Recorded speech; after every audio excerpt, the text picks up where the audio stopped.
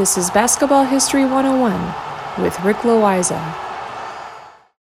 Welcome back to award-winning Basketball History 101 part of the Sports History Network. I am your host, Rick Loiza, and this is a podcast where we bring to life some of the forgotten stories from basketball history. We are bringing old school basketball to a new school audience. And today we bring you the story of the time that NBA legend and Basketball Hall of Famer Dolph Schayes surprised the 1980s Boston Celtics. Now, just to be clear, Dolph Schayes and the 1980s Boston Celtics were from completely different basketball generations. Dolph Schayes played in the NBA starting in 1949 and finished his playing career in 1964. He played for a total of 15 years and went to 12 All-Star games. He was also one of the very few players who can say that he was the all-time leading scorer in NBA history. He broke the record when it belonged to George Mikan, and then Schayes' record was then broken by Bob Pettit. But that is the kind of legend that he was. Back in his day, he was an absolute scoring machine. Now, if you want to go back and hear a more complete story on the career and life of Dolph Schayes, you can go back to episode 101, where we share his full story. But for today's episode, it will work just to know that Dolph Schayes was one of the greatest players in NBA history, and he played mostly in the 1950s and early 1960s. Now, let us fast forward to the 1980s, specifically to the city of Boston where the Celtics played. One of the great things about the Celtics during the 1980s is the camaraderie that existed between the players. You had guys like Larry Bird, Kevin McHale, M.L. Carr, Cedric Maxwell, Danny Ainge, and Robert Parrish. The 1980s Celtics had the kind of chemistry that you only find on really good high school teams. It was a kind of a situation where the players said that they loved going to practice. They loved it because they knew that they were going to spend some time with their friends and colleagues and getting to work on the game that they all loved so much. I mean, how many times do you know where the players actually look forward to practice because they just love being with each other so much? There are not that many teams that have that sort of team culture. In most professional settings, the players come in and they go to work because it is their job. Now, that does not mean that the players in the team hate practice or anything like that, but it is more like a typical work environment. The players like their teammates well enough and they like the coaches, and they're there to get their work done and get ready for their game. Now, it is all good and everything, but once the practice is over, everyone heads home to their own lives outside of the team. But with the Celtics, they really loved hanging out with each other.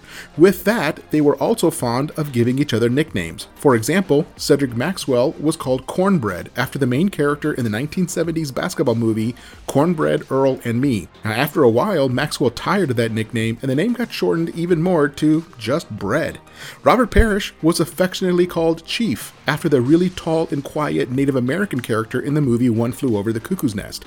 But sometimes the nicknames made no sense at all. For example, when Danny Ainge was having a bad game, it was Cedric Maxwell that called him Dolph Schayes.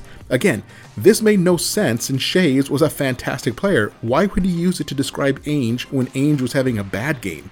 But it made Maxwell laugh, and the rest of the team also thought it was funny. And that is the way that things went when you're on a team like that in the 1980s Celtics that got along so well. Cedric Maxwell liked to push that joke about Danny Ainge even further. When the guys in green were crisscrossing the country as part of their regular NBA schedule, Maxwell liked to go to the airport paging service and ask for Dolph Schayes to report to Carousel number 3. Now, another thing that I need to clear up here is that back in the 1980s, all NBA teams flew commercial. That means that they took regular flights with regular people to get from one city to another.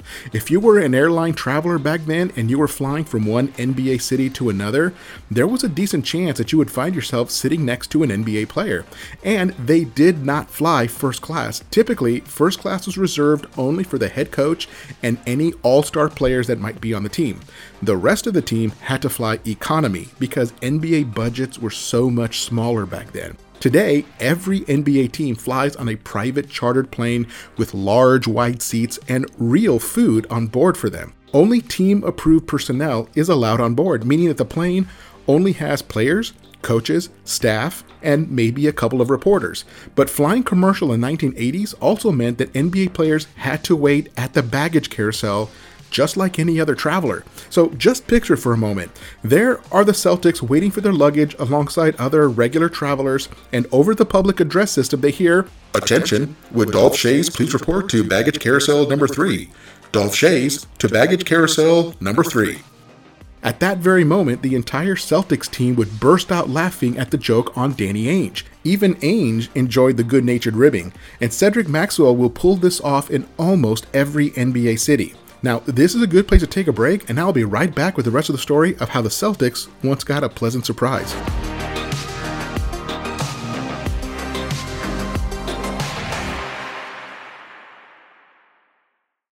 This podcast is part of the Sports History Network, your headquarters for the yesteryear of your favorite sport. You can learn more at sportshistorynetwork.com. Hi, everybody. Dan and Andrew from Hello Old Sports here. We wanted to drop in and let you know about our latest episode. That's right. We interviewed the co-authors of Phyllis George, Shattering the Ceiling, a biography of groundbreaking broadcaster Phyllis George.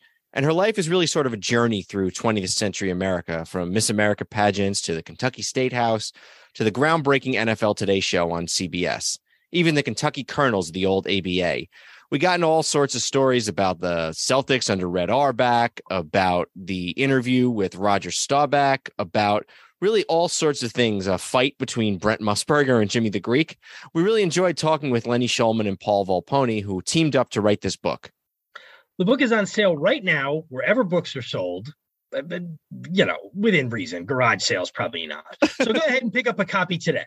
And if you want a chance to win the book, you can go to sportshistorynetwork.com/giveaways and register for a chance to win.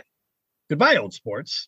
At the Sports History Network, we're all about sports yesteryear, and so we're so pleased to introduce you to Row One, an online memorabilia gallery and shop that brings your sports history to life anywhere. The Row One gallery includes over 5,200 gorgeously reproduced prints of team posters, game program covers, game tickets, advertisements, and more in baseball, pro and college football, pro and college basketball, and more. And any gallery item may be printed in a variety of sizes on wood, metal, canvas, acrylic, or poster paper.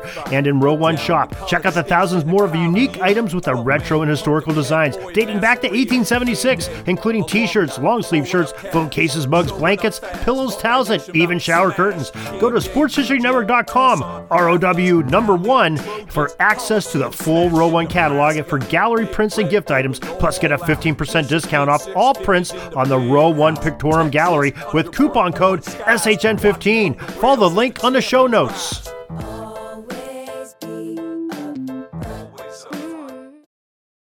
Welcome back to the show, and let us continue with the story of how Dolph Schayes surprised the Boston Celtics. As I mentioned before the break, Cedric Maxwell would poke fun at Danny Ainge by calling him Dolph Schayes whenever he had a bad game, and he would then have Dolph Schayes paged at nearly every airport they flew into while the Celtics traveled across the country. They did this in Atlanta, LA, New York, everywhere. Well, one time during the 1983-84 season, they were traveling to Salt Lake City on their way to play the Utah Jazz. The Celtics had just defeated the Denver Nuggets the night before for their 9th straight victory. In fact, the Celtics had 9 victories against just 1 loss to start the season when they arrived at the airport in Utah. As usual, Cedric Maxwell made his way over to the information desk and asked for Dolph Schayes to be paged and report to the baggage carousel. And just like before, the entire Salt Lake City airport heard, "Attention, would Dolph Schayes please report to baggage carousel number 3. And after all the laughter had died down, up walked a man in his 50s with graying hair. The man was in very good physical shape for his age and walked with the bounce of an athlete. He was also 6'8". He recognized the Celtics and walked right up to them and said, "Hi, I'm Dolph Schayes. Was somebody looking for me?" The Celtics just about fell over with laughter. They had to explain to Schayes the entire joke and how they do this in almost every airport on the road. It provided a bit of laughter for Schayes as well. There was also a mutual respect. As they say, greatness recognizes greatness. They chatted about the state of the NBA and had other small talk. And at that point in his life, Dolph Schayes had a son who was playing in the NBA. His name is Danny Schayes, and he was playing for the Denver Nuggets that season. And Dolph Schayes was on his way to see his son when he crossed paths with the Boston Celtics in the Salt Lake City airport. The Celtics were just getting started on what was one of their best seasons in NBA history. They finished the regular season with a record of 62-20 and defeated the LA Lakers in 7 games to win the NBA Finals and were crowned the 1984 NBA champions. It was a great season for the Celtics and for Larry Bird personally. It had always bothered him that he had lost the college national championship game to Magic Johnson, and this was revenge for him. He finally beat Magic when it counted. So, if you want to have some fun at an airport and having someone page as a joke, be careful. That person may very well be in the airport. Well, That does it for today. Join us next week when we share the story of Lenny Wilkens, a 3-time Hall of Famer. That's next time on Basketball History 101, part of the Sports History Network, the headquarters of Sports Yesteryear. Go to sportshistorynetwork.com to find out more about this and other sports history podcasts. If you like what you hear, please hit that subscribe button wherever you get your podcasts, and check out our page on Facebook. It's called Basketball History 101 Podcast. There you'll find shorter historical posts as well as comments and discussion starters on today's game. I'll also announce there when new episodes come out. I want to thank my producer and editor, Jacob Loiza. Join us each week as we continue to mine the history of basketball for more great stories from the past. Take care, and see you soon.